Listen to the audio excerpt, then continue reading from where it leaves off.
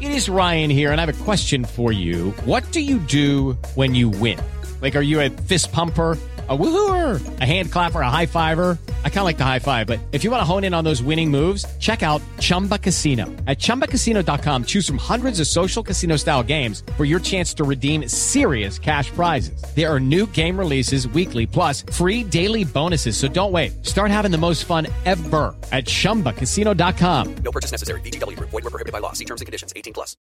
Lucky Land Casino, asking people, what's the weirdest place you've gotten lucky? Lucky? In line at the deli, I guess? Aha, in my dentist's office.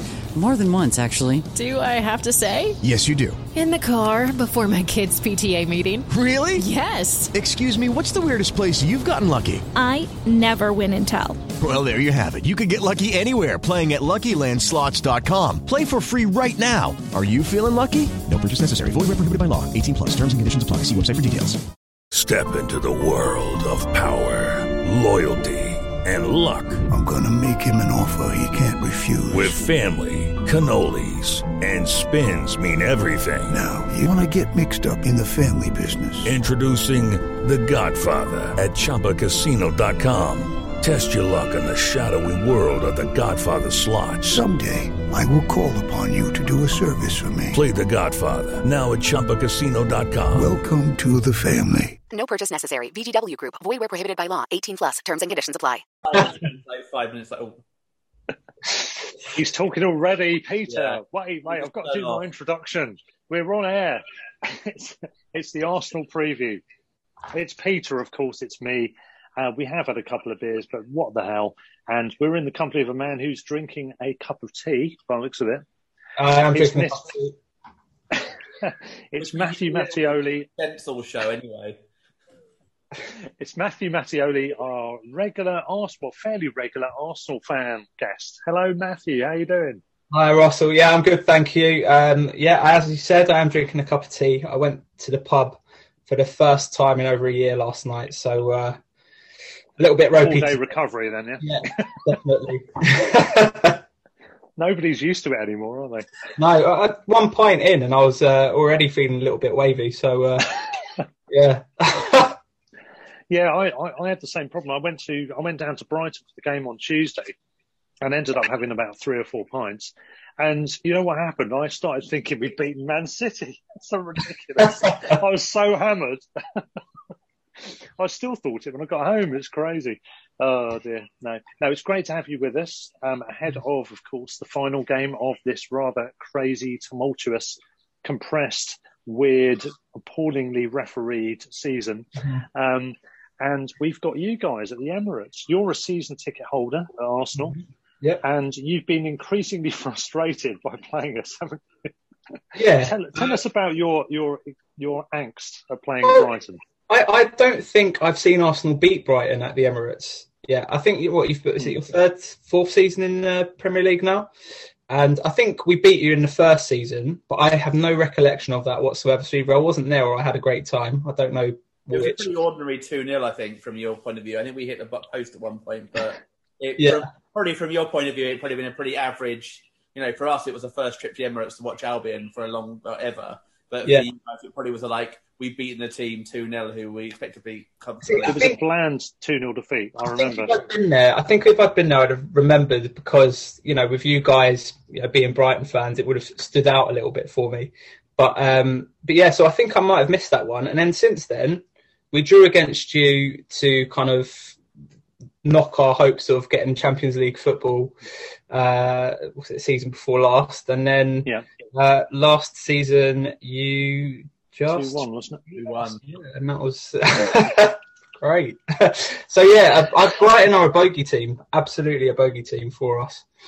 But it does amuse me because obviously growing up in North London, I had a lot of Arsenal fans around and Tottenham fans around, and used to take the piss out of Brighton. So beating Arsenal did quite amuse me. But the fact that we beat you, the first team we beat in the top six, big six teams, we beat all full stop and also away, was quite funny because having grown up with all the Arsenal fans taking the piss was quite amusing for me. Also beating Man U every time beat was quite amusing as well. When we beat them twice at home, that was pretty amusing as well.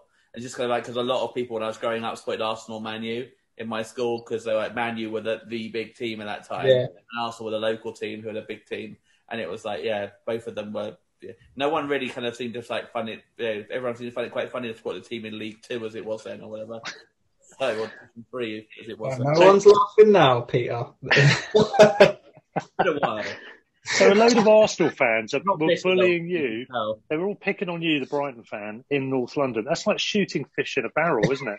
It is. But the fish has jumped out the barrel and bitten you on the arse. I laughed at by Barnet fans at one point when they used to beat us 3-0 and 2-0 at that time as well. So it didn't really take that much, to be honest. I mean, Barnet fans were laughing. I mean, Oxford fan who I went to school with was laughing. You know, Brighton were basically bottom of the whole like barrel by that point. They were like terrible. So it was literally any fan of any club pretty much laughed at me. It was almost Wingate and Finchley fans pretty close to laughing at me. Very local reference there to North Very London. local, yeah. Don't forget, folks, Peter is a born and bred North Londoner, of course, in case anybody doesn't remember. We usually reiterate it on a regular basis. I'm usually able to say the word reiterate as well. Never actually lived in Brighton, but somehow I support Brighton. It's all my dad. How did that happen? My dad. It's all his fault. He's from Brighton, obviously, but yeah, it would have been very random otherwise. I just thought, like, growing up, I fancy supporting Brighton. Yeah, just giving yourself a hard time. They're a random, like, third division team. I'll support them rather than from there. So I had little choice, realistically. And to be fair, overall, I never really regretted it. It's like, yeah. It's been a lot of ups and a lot of downs, and mainly downs, but more ups recently. So. Yeah. There are some random affiliations. There's a guy from the forum days before Twitter who's a Brighton fan, and he lived in deepest, darkest Suffolk, somewhere right in the countryside, a guy called Jimmy. And I asked him why he was a fan. He said, well, he was never really engaged with football that much, but vaguely speaking, Ipswich was his local team. And once he went to a game, Ipswich-Brighton, he was impressed by the away fans. And on that basis, he just tagged into the Albion. And he went to a home game at, I think it was at Wooddean, and he got the train. He had to get a lift to the bus stop. I kid you not. I think it was like a 10-minute drive to his local bus stop to then get another bus to another bus or something, to get a train, to then go to another train to Ipswich, to then go to Liverpool Street in London, go across London, then down to Brighton. He had to stay overnight for a game at Brighton. He lives in the south half of England, but he had to stay overnight. That's commitment, to be fair to you. Yeah, it's madness. You've got to give it to him. He might not be the most avid Brighton fan in the world, but to go to a game, that is commitment. Yeah, I couldn't believe it, and fair play to him. I don't know if he's still a fan. I've lost touch with him. If you're listening, Jimmy, which I severely doubt, but if you are, fair play to you, and get back in touch. Contact the show. You did actually listen to our podcast. Who knows? You never know. Jimmy. I really hope you are. Yes, absolutely. Don't turn to Ipswich. They've got money coming behind them now. Just watch out. But anyway, no, Matthew, it's great to have you with us. Looking at the head-to-head records, we've won 5 games. There's been just 4 draws and 13 wins for Arsenal. It's not actually that many games, is it? 22 matches. No. I mean, I'd be interested to know what the very recent head-to-head was for Arsenal-Brighton. Because I think I'm not sure you would. The upper hand. I was going to say, are you sure about that? I think it's one more than you since the Premier League, but like 3-2-2 or something like that. It's pretty close. It's not like we've won all 7 or something like that. But I think it was better. I think we hadn't lost from the first game until the last game. So in between, we were 5 unbeaten, and then we lost in December against you guys. Yeah, we had the cup games, of course, famously, didn't we? Actually, we had one in 1988. We lost 2-1 in 2013, which was the first game at the Amex between us. You guys won 3-2. Do you remember? That's the one with the. Yeah. In fact, that's the game we went down to together, wasn't it? Yeah. With a bunch of us. Yeah. Definitely outplayed. Yeah. Leonardo Ulloa diving header. Was that the game? Yeah, it was his debut, a diving header, and we then lost 3-2 2 seasons later, or something like that, which was a lot less close because I think in that 3-2 we were level twice. And it was all very tight, whereas I think Arsenal were always well ahead in the 3-2 that we lost in the Pupia season, and we were like 3-1 down and 2-0 down, and it was like we kept getting back into it, but never quite level. What I remember about that was Koscielny was playing in defence. I think this was the second of those 3-2 games. And I remember thinking, I think we had Craig McHale-Smith. Maybe it was the first one, actually. I'm not sure. But we had Craig McHale-Smith, and I thought, he seems quite pacey, and we're going to see if he can test the defence. And Koscielny seemed to be just catching him up and overtaking him in slow motion. And I thought, shit, players in the Premier League are actually quite fast, aren't they, by default? I think the big thing, the second one, was that I think Chris O'Grady scored, which... God, no, you didn't let Chris O'Grady score, did you? Oh, my God. He didn't score many for us in the Championship, so... Matthew, we had a song called If O'Grady Scores Were on the Pitch. This wasn't like an end-of-season thing. This is a general thing. I think that was the same... I think that was the Brentford away when he did score. It was the third round, and then we lost to Arsenal, and he scored again.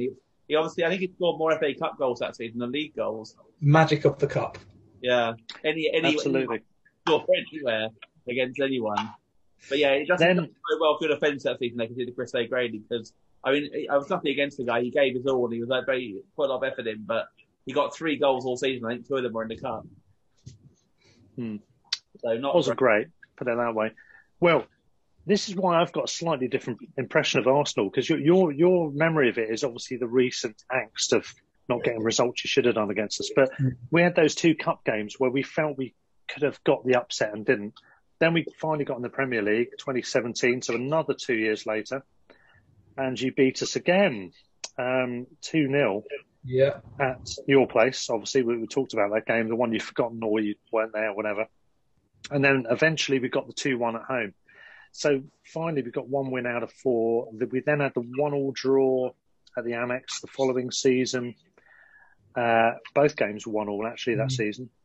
And then we've had... Obviously, last year we did the double, which is the one and only time we'll probably ever do the double over Arsenal. So we aren't going to milk that one. Both scores 2-1 again, actually, which is interesting. So I wonder if that means you're going to beat us 1-0. Someone else milked that quite a lot, and is missing at the weekend, who would have got a really good reception from the Arsenal fans in the stadium, who's missing at the weekend. Le Petit Chitels. Yeah. Oh, is he not going to be there? No, he's suspended at the weekend. Oh, that's a shame. In fairness, that whole thing, like Guendouzi's a bit of a dick. He should have got banned for that. I mean, I know he never played for you again afterwards, but it was ludicrous that he strangled Mopé basically and didn't get. Then the FA didn't react to that. I mean, if ever there was an example of a top 6 bias, that probably was it, because how on earth he wasn't charged after that and yet Mopé got charged and got an extra game, which means we could get weekend for apparently saying you're a fucking joke to the referee at the weekend. This is the irony. He called him a fucking joke. And the irony is he's banned from the Arsenal game for having done the same thing that Guendouzi got away with doing against Arsenal in the same fracas that we were talking about earlier. One of those things.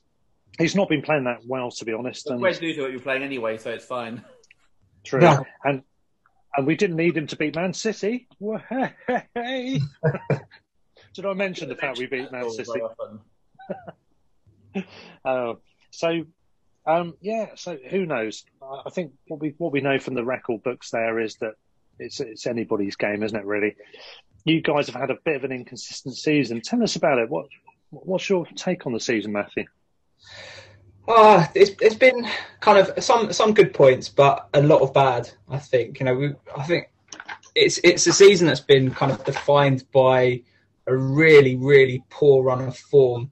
I think it was just before Christmas, the first couple of games of the season were okay, and then we didn't win again for 10 or 11 games or something stupid like that. And that has just kind of defined the rest of the season.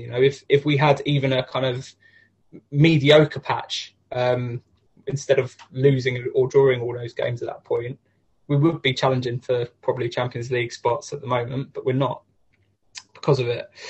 I don't know, it feels like we're still a squad in transition, and a club that I think needs an overhaul, really, in terms of management, in terms of, the people who own the club, who run the club. You need people there who want Arsenal to really succeed, and I don't think we've got that. And I think that's kind of it shows it comes through on the pitch. Ultimately, you know, if you're not gonna invest the time and money into the club, then they're not going to succeed. Not in today's game, unfortunately.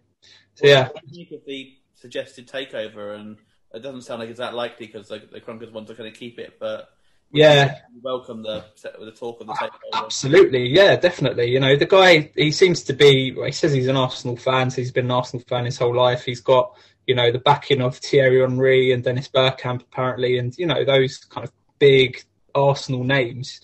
So I think anything really at this point in time. I just want some change at the club. It's you know, the Kroenkes view it clearly. They view all of their sports enterprises as vehicles for making money for themselves. And that's the way they view sport. It's a business for them, and that might work in America, and you know, with their franchise model, but I don't think it translates well into sort of British football, European football generally. You know, there's a lot more history, there's a lot more tradition, and kind of there's more of a culture around football in Europe, and so it just doesn't work. And owners like that really shouldn't be in charge of these clubs. And you've got to think, are they fit and proper to own clubs?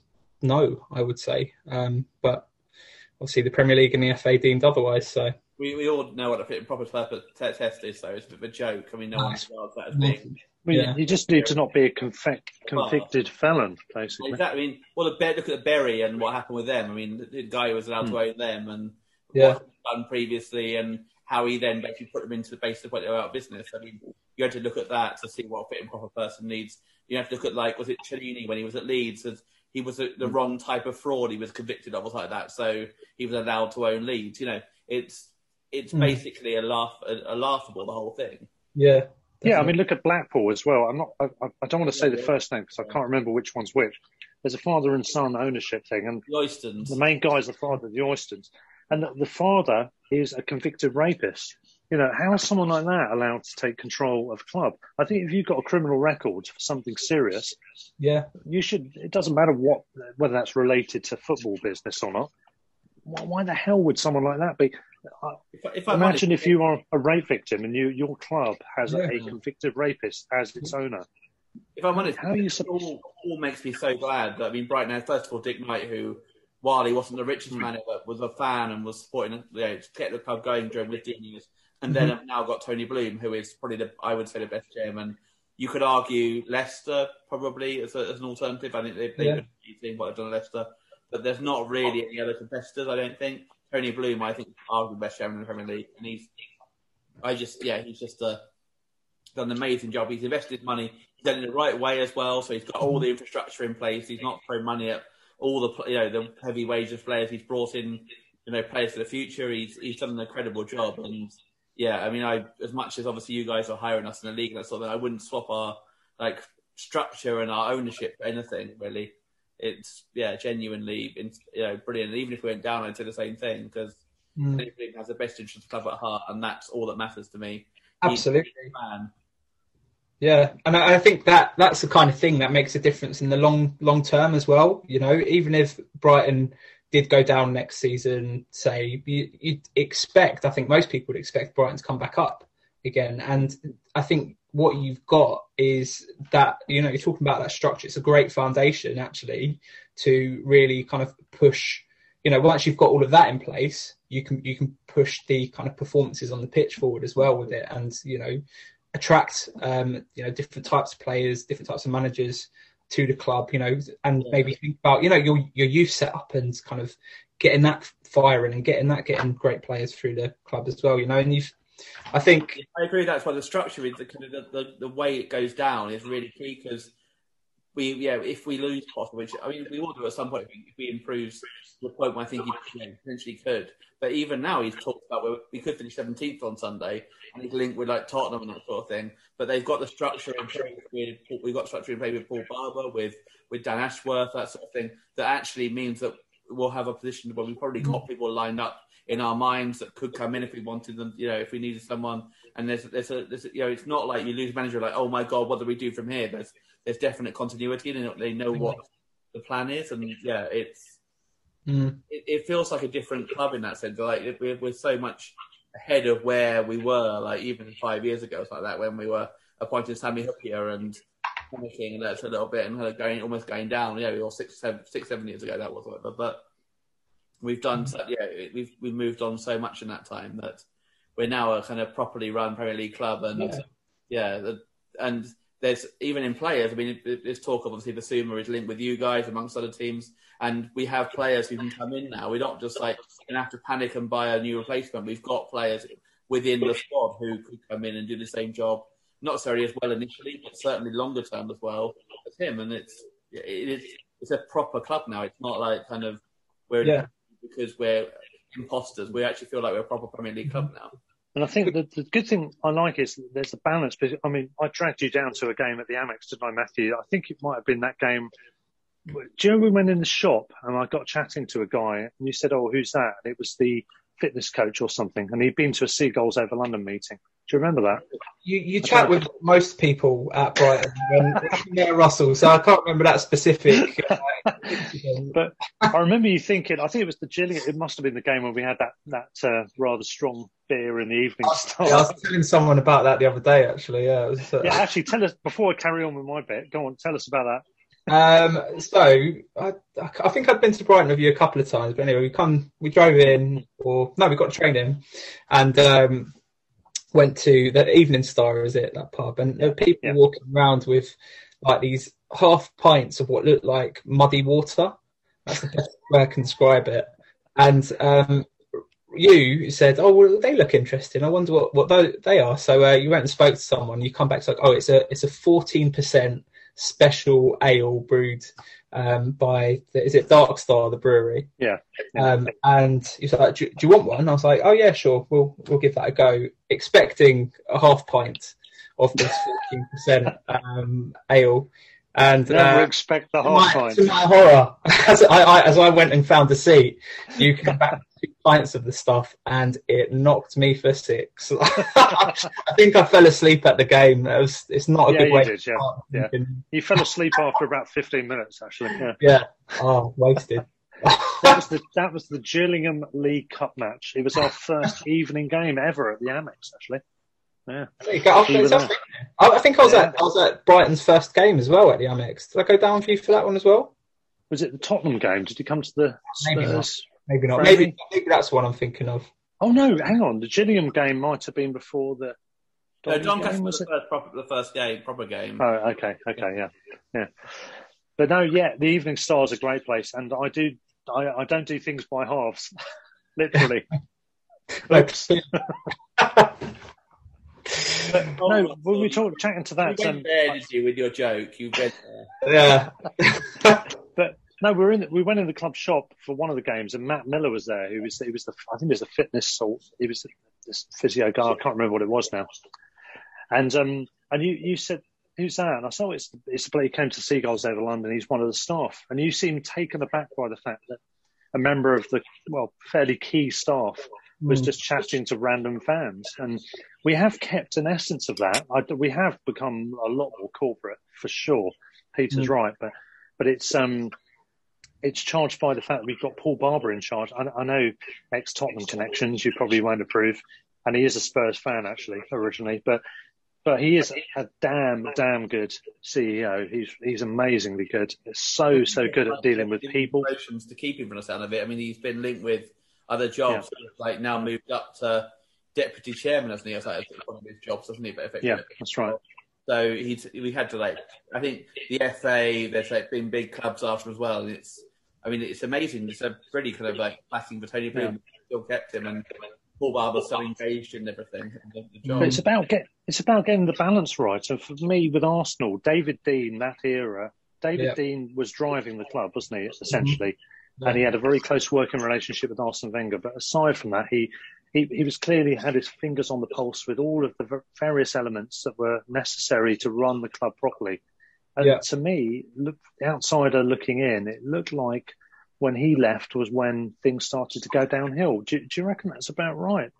I'd say so, yeah. I think he's a big loss, has been a big loss for Arsenal. It's you know, I think within the club he sort of controlled like the culture of it to a certain extent and made sure that, you know, the club knew who it was and what it was supposed to be. But then his connections outside, you know, just in the world of football generally is something that I think Arsenal have lost. And I used to be a steward at Arsenal for a number of years.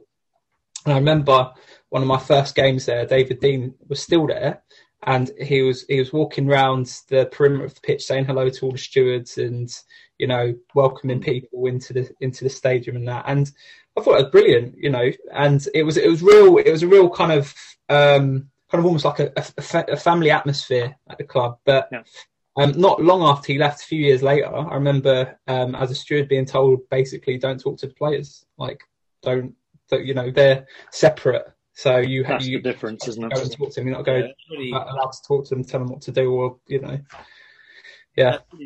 I think the big thing is, I understand that obviously a lot of clubs are going to get owned by investments, by foreign investments, and I completely get that. I don't want particularly that for Albion, but if it happened, I'd accept it. But the difference is, I think, when you can tell whether it's going to be a success or not, because people who invest from overseas will either bring their own mates in as like staff, in which case they're probably not going to be like popular, or they're going to bring in people who know about football as their staff, and they're going to then probably like listen to what they say. And that's the big difference, I think, between the two. Do you bring your mates in or your family in or everyone, put them in like roles that they have absolute no experience of? Or do you actually give them, give the roles to people like Brighton have done with, even ignoring Toby, with Paul Barber and Dan Ashworth, who actually know football and know their stuff. And that's fine, because even if you're owned by a foreign investor, if they're happy to invest and you've got like people who actually know the stuff about football in charge, that could be a really good way for its success. But if they then give their jobs to people who they know or family friends or either from the local area who don't have any idea about the culture of this football. And I know people talk about culture in football a lot, but it is a big thing. Football is such a big thing over here, and I don't think a lot of countries understand it. I don't think it's quite different to, you know, America or China, where sports is basically kind of a lot of it's franchised. It's a very different thing, and sometimes people don't understand that logic. I think COVID has kind of stripped that back and has made it plainly obvious, hasn't it? A lot more, actually. I think, you know, it's like you say, it's a big, like, it's a cultural thing. It really is a cultural thing over here. And I think what they don't understand is that a person's football club here really is, it's almost a part of you, part of your personality and your identity. And I don't think that's the same case in the US. You know, they love their sport, but they like the spectacle of the sport. And that's the sense I get a lot more than the kind of the passion for your club that football fans have over here. I think there's a big difference. And I think also we've done some non-league specials. We had Worthing, my own hometown club, and a couple of others we've done focuses on. And I think for those that are getting disenfranchised with football at a higher level, people are tapping into non-league and lower league clubs a lot more now. They're really starting to go back to the essence of what drove them in the first place. And it doesn't seem to matter how low that is, how poor the football is even. Not that I'm saying Worthing play a good brand of football, by the way. I'm not talking about them. But yeah, for other clubs, it might be a hoof and chase game, but it's about the dynamic. It's about the ambience of the club. It's about the giving a shitness, ultimately. Yeah. And I think with David Dein, he gave a shit. Paul Barber does give a shit. He's not a Brighton fan, but he's probably become one to a certain degree by having a long association with us, ongoing. You can understand the importance to fans of the club. That's the thing. It's like even if you support another club, you can get the logic of that. But if you're brought in by investors from the country, from that country who don't understand the game, then you're prone to kind of issues like signing up for the European Super League, for example. So let's get on to that then, Matthew. I already know your views on this. You'll be glad to know, listeners, he isn't a fan of it. Tell us more. It's a disgrace, really. The whole thing is a disgrace. And it just, like we say, it kind of sums up the fact that these people making these decisions really know nothing about what it means to be a football fan in this country and what it means in Europe generally to be a football fan. You know, I think the vast majority of Arsenal fans, Liverpool, Chelsea, all of that lot in this country want us to remain playing football in the pyramid system, the way it is, the way it works, the way it should work, you know. And it's, I think, trying to kind of take what has been developed over 100 years or more and is a real, you know, they're parts of their local communities, but basically just to take that, say, well, I've bought this and I'm going to take it, I'm going to put it over here and tough luck. It's just so wrong. It's just awful that it was allowed to even get as far as it did. Yeah. And I've no doubt that they'll try again in a few years. That's why I think all of these clubs need, and I think, you know, the Arsenal Supporters Trust are really pushing for this, is for a level of kind of fan ownership, or at least fan representation on the boards of Premier League football clubs like they have in Germany. And I know it's not a perfect system, but, you know, it means at least fans are heard. Yeah, it's interesting because you look at Liverpool, they've got a difficult but working relationship with the owners, haven't they? They've basically, to put it bluntly, they've fucked up a few times. Yeah. But they've come back and recognised the problem, addressed it, engaged with the fans, and they've moved on. And that's why they've been able to stay in charge and stay successful. There was a major rise in ticket prices. There was something, there was a furloughing of staff. There was various issues where they've screwed up, and then they've come back and been able to reconcile. Chelsea and City are obviously in a different position because they're in fear of missing out was part of the motivation for them. Back up, weren't they? Not really that interested. Yeah, they weren't essentially driving it, were they? And they've both taken care of the fact that they actually do care. They're throwing money at their clubs, but they do care about the fans. Man City have developed the whole of East Manchester. They've put a lot of investment into the local area. It's not just about the football. Chelsea, Abramovich, maybe not so much.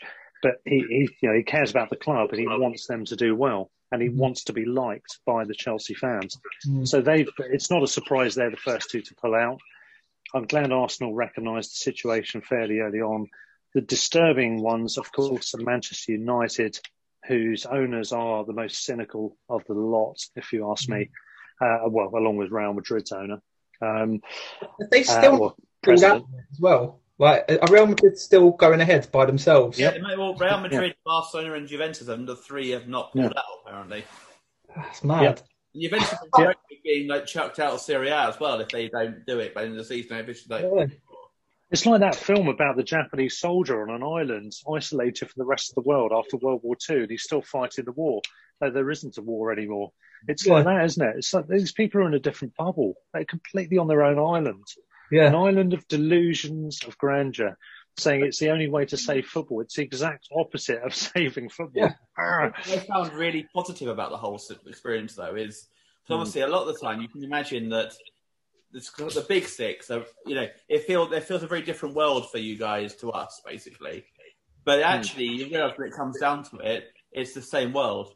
You guys all want to watch your team play in the English Premier League. Yes, you're going to get into Europe and that sort of thing as well. But when it comes down to it, the idea suddenly came out that you were going to pull out, be forced out of the English League because of this ridiculous content. And people came out in force.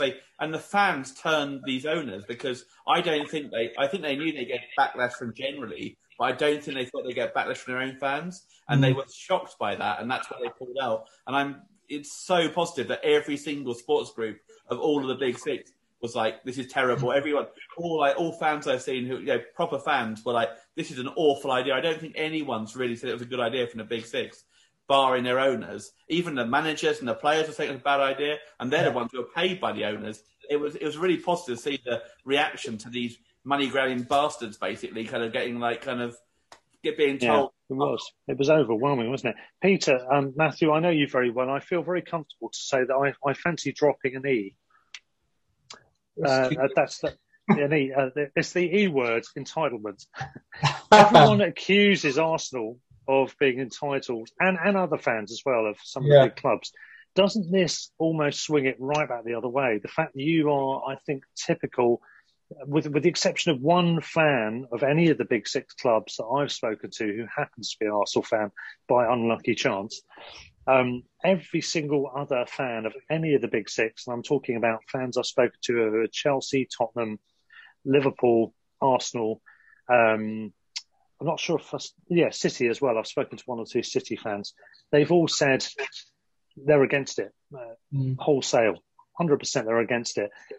So by essence, doesn't that really mean you're not entitled? Because you understand the concepts, the logics, the traditions, the importance of structure, the pyramid, and all that stuff. Yeah, well, I would never say Arsenal fans are entitled. I had this. People do though, don't you? Yes, I know. Was it Robin after the last? Hello, Robin, if you're listening. Or eighth, which is quite entitled from our side. You must see that logic. That you guys complain about finishing eighth, and we're in Premier League, and we finished like bottom, almost second bottom of the Football League at one point. You must see the point. Obviously, you wouldn't see it from your side, but from our side, you must see that seems entitled. Yeah, I get why that would seem entitled, but at the same time, I think it's about it comes down to kind of expectations and what expectations you have of your club and your team largely based on the history, both recent history and older.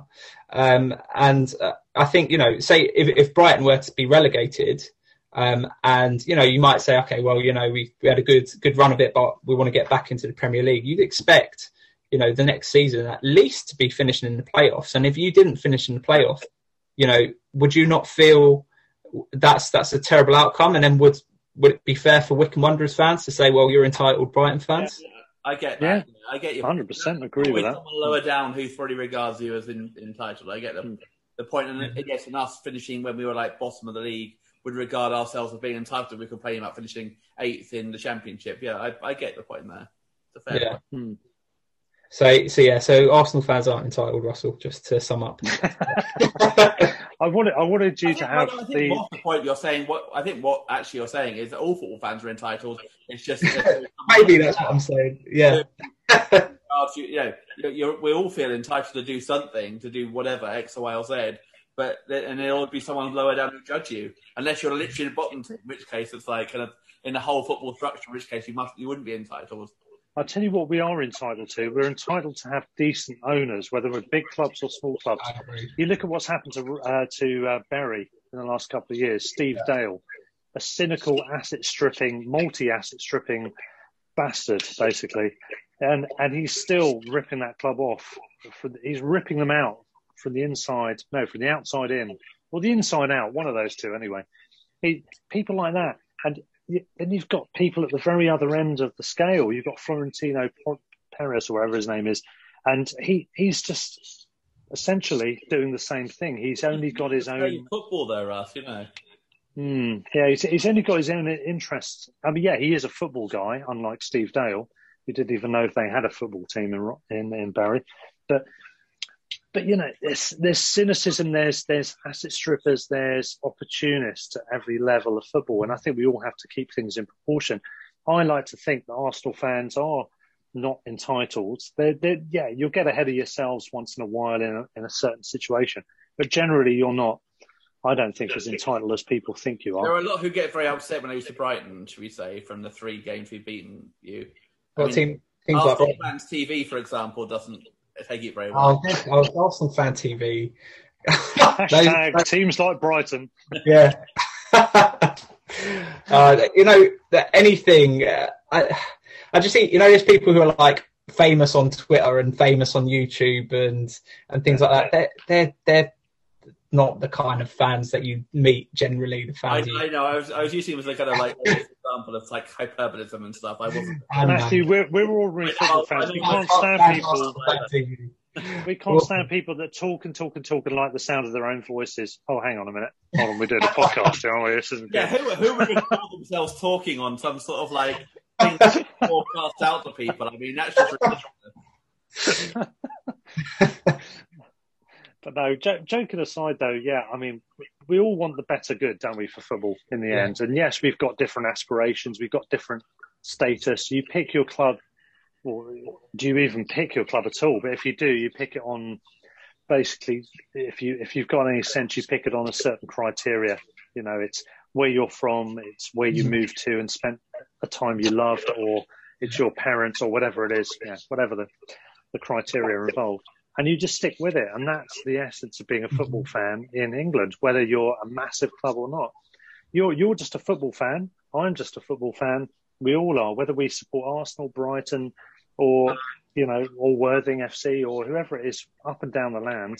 There's proportional scale, there's proportional expectations that should be expected. Mm-hmm. But in the end, we just want our club to be run suitably for the context of the size we are as a club. And to be fair, I think I probably do judge people based on the club, but certainly like Man U, that sort of thing, in terms of the, like living in London growing up, I've got a lot of Man U fans who've never been to Manchester. But there are Man U fans who've been there through thick, they're relatively thick or thin. No, I'm very blinker when it comes to Man United. Absolutely disagree with you, Peter. I mean, there are horrible lot.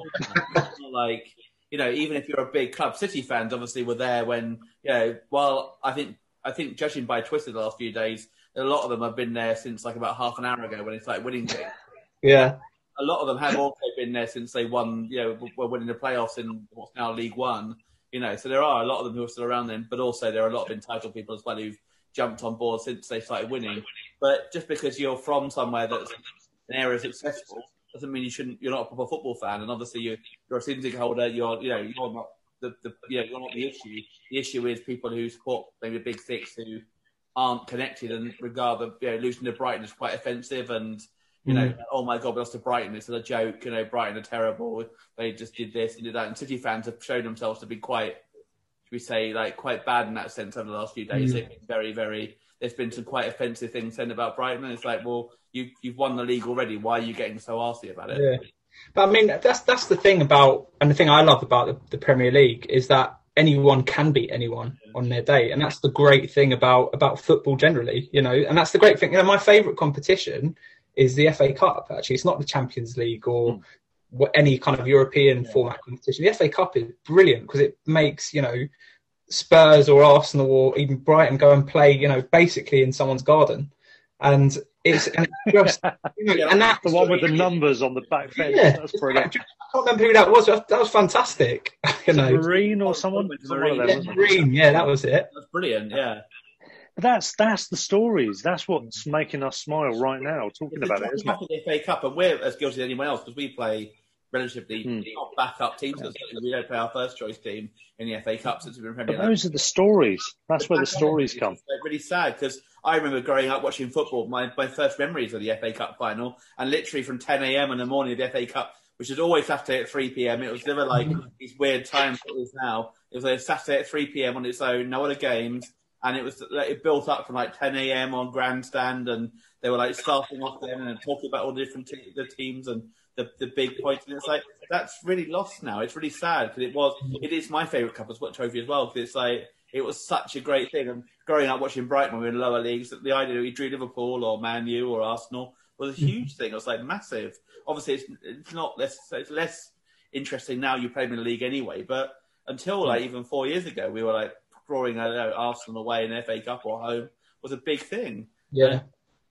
It's like, it doesn't feel like, a lot of, when I was growing up, they play their first team and they turn up and properly and it would get coverage somewhere, and it wouldn't be like, now it's like Premier League teams, including Brighton, play their reserve teams, and I get it because of the number of games and because like the squads, but it is still quite sad that it's lost its way, and especially the final when it's like, put in a number of, it's among a number of Premier League games when it was its own thing on a Saturday, 3 p.m. Saturday, big game. It was the only game of the day, and it was like built up for like 5 hours before. It was such a big thing. Right. Yeah, the set piece occasion itself has been moved from the traditional time. That in itself was like within a lot of Premier League games basically, and it's quite sad. It's lost its kind of like special. But obviously, it wasn't. It was very special last weekend. They won it for the first time. It was amazing for their fans who were there and their fans generally. But in terms of like the football occasion, it's not quite the same these days. Well, and I think again you can blame Man United for that. I think Man United are basically just get rid of them and football will be all right again. But do you remember when Alex Ferguson pulled Man United out of the FA Cup? Sorry, what was that, Peter? Get rid of Leeds as well. That would be good. And then Peter loves Leeds. But yeah, Man United pulled themselves out for that club tournament, didn't they, for a year? Yeah, you just don't do it. Awful team, Man United. Terrible. I hate them. I don't know if Sean listens to your podcast, who you sometimes have had on, but I went. So obviously I went to school with Sean, but Man United fan, living in London.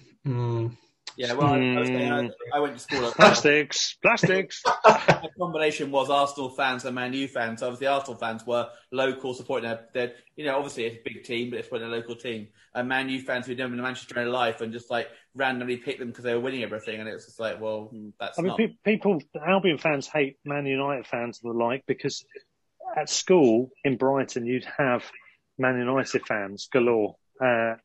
Not just them, it's other clubs as well. Obviously, Liverpool. There might have been some Arsenal fans, probably. I don't know. But the point is that it wasn't the local club, and there was who do you really support? No, Brighton is the team I support. That's what I hear a lot of. There's a generation of fans who are now Brighton fans staunchly, but there was a generation before it. Like Lewis Dunk's a Chelsea fan. I got that. I'd also be like, well, I support Barnet as well, I suppose. So that was really kind of put people off there, kind of like. Peter wasn't glutton for punishment enough. He went for Barnet as well. Well, I often follow Barnet and go there quite a lot, so and that would shut someone up quite quickly. Because I wasn't going to give a big club. I keep going down the line or whatever, and end up with like kind of back to Wingate and Finchley. Yeah, exactly. And further down from that, and it's like, I just give up on this point. I'm not a big club supporter. I don't give a shit. I like watching Brighton. Well, you're a big club supporter now, Peter. Well, definitely, yeah. He's a glory hunter now. One of the 16 biggest clubs in the country, and I live near Charlton, who are like nowhere near that now. When they were like when I was growing up, much bigger clubs. So crazy times. Yeah, there we go. Club, really, shouldn't they? Well, much as I'd love to keep this beer-fueled banter fest going forever, we probably better wrap it up there. Except to say... Predictions, at least, for Sunday. I feel like we predictions, exactly. Sunday, 4:00 kickoff, of course, all the games at the same time. We need to beat you guys and hope that Liverpool do the business which they need to do for the top four by beating Palace. If that happens, we finish above Palace despite all the angst, all the missed opportunities. We could finally sneak in at the very last moment. You can see how delicious, from our point of view, that would be. Yeah. Obviously, I think Liverpool will probably beat Palace. We don't know for sure. Let's assume that happens. Are we going to be happy bunnies come Sunday evening, Matthew? Honestly, and from the heart, what are your two predictions? You can give two here. Okay, so we have a lot to play for as well. We've got potential European qualification with the European Conference League. So you've got to avoid that, yeah. Yeah, we're trying to avoid that. However, we finish with Spurs as well, and they're playing Leicester City, who are on for the Champions League spot. So, if we win and Spurs lose, we finish above them for the first time in about 4 or 5 seasons. So, a lot riding on it for us as well. However, given recent history with Brighton, I just have a feeling that it's going to happen again. We're gonna have fans in the stadium for the first time all season. So hopefully that will give Arsenal a little boost. But I just have a feeling that Brighton are going to pull one out of the bag again. So 2-1 Brighton. 2-1 Brighton. Okay. Fantastic. Love it. Yeah. And maybe I'm just reverse jinxing it though, Russell. I know what you're doing. doing. Yeah, Peter. It's ironic. I was just what Matthew's saying about not only are we we could both finish above our rivals, but we also are relying on the same set of area of games as well. Because we're relying on Liverpool, you're relying on Leicester. Yeah. So it's actually the two teams competing for the same position, pretty much, or the same two positions if Chelsea lose. So it's ironic that we're both relying on the same two teams to win, the same area to win as well, Champions League qualification to win to help us as well. I think because football is basically a dickhead, I reckon it'll be a draw which will help neither of us. It's guaranteed to happen. It'll be a 1-1 draw that won't, maybe we'll guarantee us 16th and we'll guarantee you 8th, whatever, but it won't help either of us finish above our rivals. And That's just like the way football works. So we'll all be disappointed. Yeah, exactly. It's the way football goes, isn't it? Some of the results will go our way, but it'll be the way of the team who's leading, and then the other team will equalise later on, to then mean both lose out, and they're both fucked, basically. So. I'm going to go 1-1 as well. Am I reverse jinxing? Am I not, Matthew? I don't know, but I'm going to go for 1-1. I'm not sure 1-1's reverse jinxing. We're out jinxing each other. And if it is 1-1, you'll probably equalise in the 90th minute as well, just to make it more annoying. None of us predicted Brighton losing in a game where we probably will lose. Yeah, so we'll lose then. And that's what I hope happens. I hope Matt Ryan starts and he goes up for a corner in the 90th minute and scores a winner. Well, he set one up to our benefit earlier in the season. Do you want to sign Matt Ryan permanently? And would you like Basuma for say 40 million if he was available? That sort of thing. I would both those questions, yes and yes. I think both would be great signings for Arsenal. 40 million from your definitely. I think he's a fantastic player. I think he's always been a real kind of, whenever I've seen Brighton play recently, a real standout player for you. And I think he'd suit Arsenal and suit what we need quite a lot. Replace Partey, or would he be alongside Partey? He seems to have not quite. He was brilliant at Atletico, but not quite lived up to it at Arsenal. Yeah, I don't know if the system doesn't suit him, maybe he needs someone like Basuma alongside him to kind of you get the most out of him then maybe. But yeah, he's not been anywhere near as impressive as I'd hoped he would be anyway. Yeah, he seemed like he was brilliant in Spain and in Europe, but he didn't seem... Yeah, he's not quite hit the ground. But then a lot of players do take a year if they come from overseas, especially in this situation. Like, it must be really hard to settle over here. Yeah. You're a player coming from like mainland Europe or from South America in a situation generally. But when it's like a situation like this year, where you can't visit people, you can't go back home, you can't have people come over here, it must be really tough. You forget about the situation of moving away from like where you live and that sort of thing. It must be really tough. Yeah, that kind of personal kind of the kind of mental side of just being a person, I guess. Yeah. I think football fans forget that. They forget that. It's not just like about football; it's about people are human as well. They are, and they're away from home. They've moved away maybe for the first time, and you're putting a lot of expectation on someone because they cost 10, 20, 30 million. But actually, they are just human, and it's easy to forget that bit. Yeah. It is. I'm feeling a little bit kind of odd because Russell's disappeared. Are we in charge of the podcast now? Yeah, Crafty Beer Monster's gone, and we can finally say what we really think about him. Yeah, God. Oh, he'll be listening to it back now, won't he? Shocking. He's probably still got his earpiece in, so he's hearing it. Russell has finally let go of the podcast. And now he's back. And yes, I was listening in. I was very discreetly going to the toilet. I was hoping none of you would notice, but there we go. But no, agree with everything everybody said. Yes, I'm sure that's right. And about you being a dickhead. That goes without saying, of course. Podcast finally descended into like kind of insults now. It's basically moved to like North Stand chat. Yeah.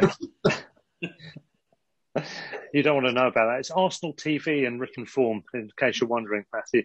I know North Stand chat from you talking about it. Oh, really? Did I tell you about that? Yeah. It's quite something. It's like a localised Google search thing as well. It's brilliant. Bernie's joined the podcast. Yeah. Bernie is basically a polar bear that's just appeared on the screen. Also known as a cat, but looking rather massive, actually, I have to say.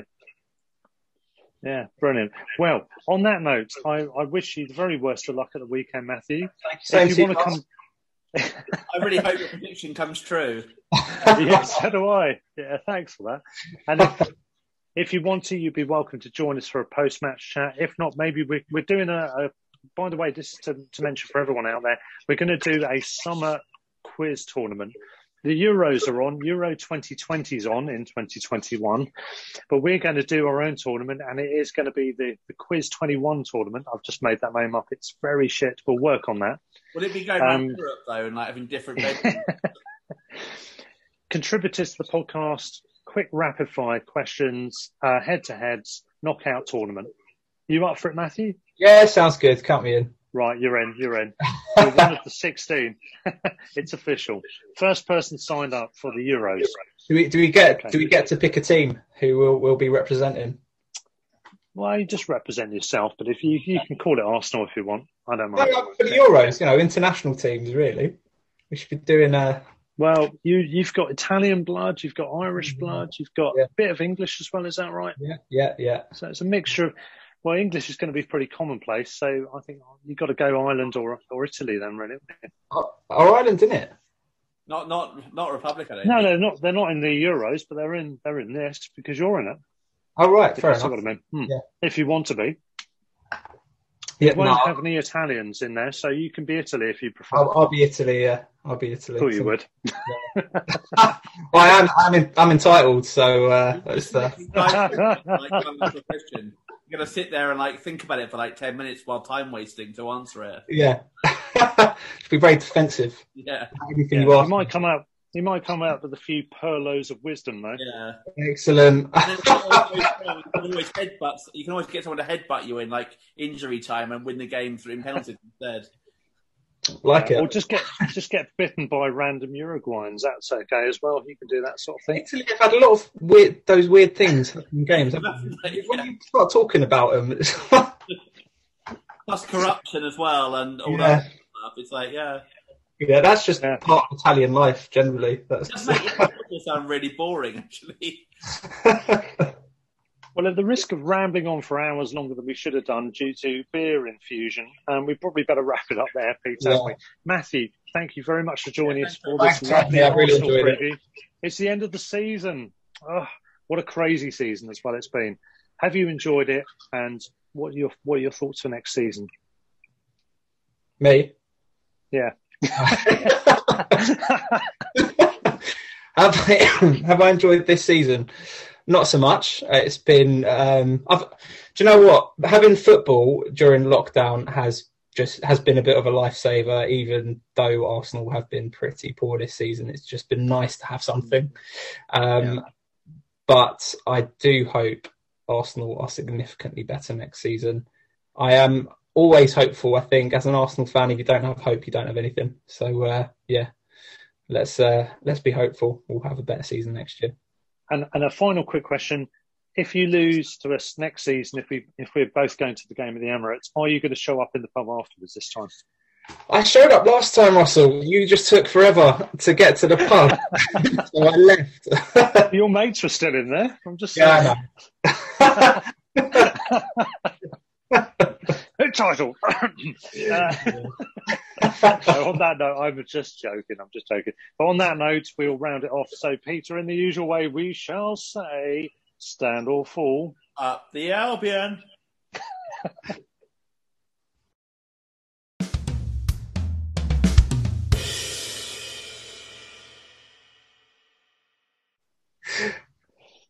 Right, we're back. There's an extra. Matthew, who's an Arsenal fan, was not happy with the level of digging, i.e. the lack of level of digging at Spurs. Go on, Matthew. What do we want? Kane's on his way out, isn't he? Quick word about that. Hilarious. Arsenal fan. Absolutely hilarious. He's in the last few weeks, he has been just ripped the piss out of by absolutely everyone. So it's time for him to go, and that'll be good. Son will probably go as well. And I reckon Brighton will finish above Spurs next season. Oh, I love it. We've got to get Ollie on the podcast. Spurs fan. That's really good as well. You're having your anti-Spurs thing, but also playing to your audience, which is really nice. I know what I'm doing, Peter. What you're not saying, we're also going to finish by Arsenal as well. Because we're apparently XG, we're going to finish 5th or something like that. When we get Kane, we're going to finish 5th. Yeah. Rumours of Graham Potter to Spurs. He's one of the favourites, isn't he? Why would he a step down? Yes, of course that's a step down. Why would anyone in their right mind want to go and manage Spurs? Would you say Basuma to Arsenal to step down as well? Pardon me, what, if you came to Arsenal? Yeah, would you say Basuma to Arsenal to step down as well? Oh, no, of course not. He's making a career for himself coming to Arsenal. Come to the big boys. As long as Graham Potter doesn't move in as manager, or you'd be okay with Graham Potter as replacement? No, I think for us, stick with Arteta for now. I think give him another season, see what he can do. Be throwing the baby out of the bathwater at the moment if we got rid. Okay, keeping on the Spurs theme. Sorry, go on, Peter. As well, like you've already got Matty Ryan who's one of our reserves. You fancy something like Jahanbakhsh or Bernardo or something like that? Who could Matt Ryan was your reserve for about 5 minutes, wasn't he? Yeah. I'm a big Ryan fan, but I thought I'd try. Jahanbakhsh is really great. We've also got Andone, and we've got quite a few reserves that you could be up for. Yeah, Licardi is good, isn't he, Peter? Oh yeah, Licardi is setting the MLS alight, so should definitely go for him. Well, the shambles that is Arsenal's scouting network, they'll probably will find one or two of them before the. Focusing on Cincinnati FC, because if they are, they should be looking at Licardi, who comes occasionally on the bench. Apparently, I'm sure they're all listening to this podcast, and I'll be taking you up on that. Focus on Licardi. I'm going to tag them all in on Twitter now. We'd accept, I think, probably, to be fair. Hot topics on Matt Ryan. I'm sure he'll look at it. I've got a feeling he's the type that would. Hello, Matt, if you're listening. But no, we're supposed to be having a dig at Spurs here. We've steered it away. Come on, you've got to have some more quick digs. You've got another 2 minutes. Go for it. What can we say about Spurs? They're shit. That's it. They're not even able. They can't go Spursy this year because they're not screwing. They've got nothing to screw up, have they? That's the problem at the moment. No, they're just they were singing. They were singing apparently in the ground the other day. They're singing, "We want our Tottenham back." So you've got your Tottenham back. This is Tottenham. Oh dear! It's Ollie, if you're listening to this, we do apologise. And then they fucked it up quite massively, as they always do. But they were at one point in the Mourinho top, and they were playing football, but somehow top of the league. And now they're 8th, or whatever it is, or something like that. Well, they won the league in November, didn't they? First team to ever do it. Whitney, have you been? You guys at least have won stuff, although I find it quite amusing about you as well. But Spurs have not won anything for ages, and yet somehow in the European Super League, that's a joke, isn't it? Was that? No. You guys also, to be fair, you can't. You've won a lot more recently, but you also haven't won much. Haven't got top 4 for a while. I find it very weird that the European Super League and 2 teams that were in the positions that you guys were, and especially Spurs, who've won nothing for a long time. Well, Arsenal have pedigree at least, but Spurs, they've literally, the best thing they've won in the last 20 years is the League Cup. But that's it. Yeah. They're won the league since 71, is it something they've won the league since? 61. We won it in 71, Size-wise, they are a big club, but ultimately, when it comes down to it, if you haven't won the trophies, well, how do you place that in terms of big clubs? I never quite know how to measure it. There's different ways to measure it. Europe, you can't be one of the 20 biggest in Europe if you've not won your league for 60 years. That's physically impossible. I mean, how is that even thought of as being part of it? And it is only down to money, and it's a thing. That was the thing I had against the European Super League. It wasn't about the big clubs. It was about the clubs who bring in the most money in. It was never about football or anything like that. It was about money. And Tottenham's proven to a degree, more than anyone else probably, to be honest. It's all driven by that, isn't it? Florentino Perez, it's about money. They've squandered money. They've ripped off the Spanish public several times through the government, and they're still saying they want more. For Spurs, it's about jumping on the bandwagon, isn't it? I really hope they win at the weekend and stop Real winning in the league, because... Oh, I really want Atleti to win it. I know you've got an Atleti top, haven't you, Matthew? Yeah, I do, that'd be great. But the Spurs were only invited so that we could have a North London derby. That's it. They're only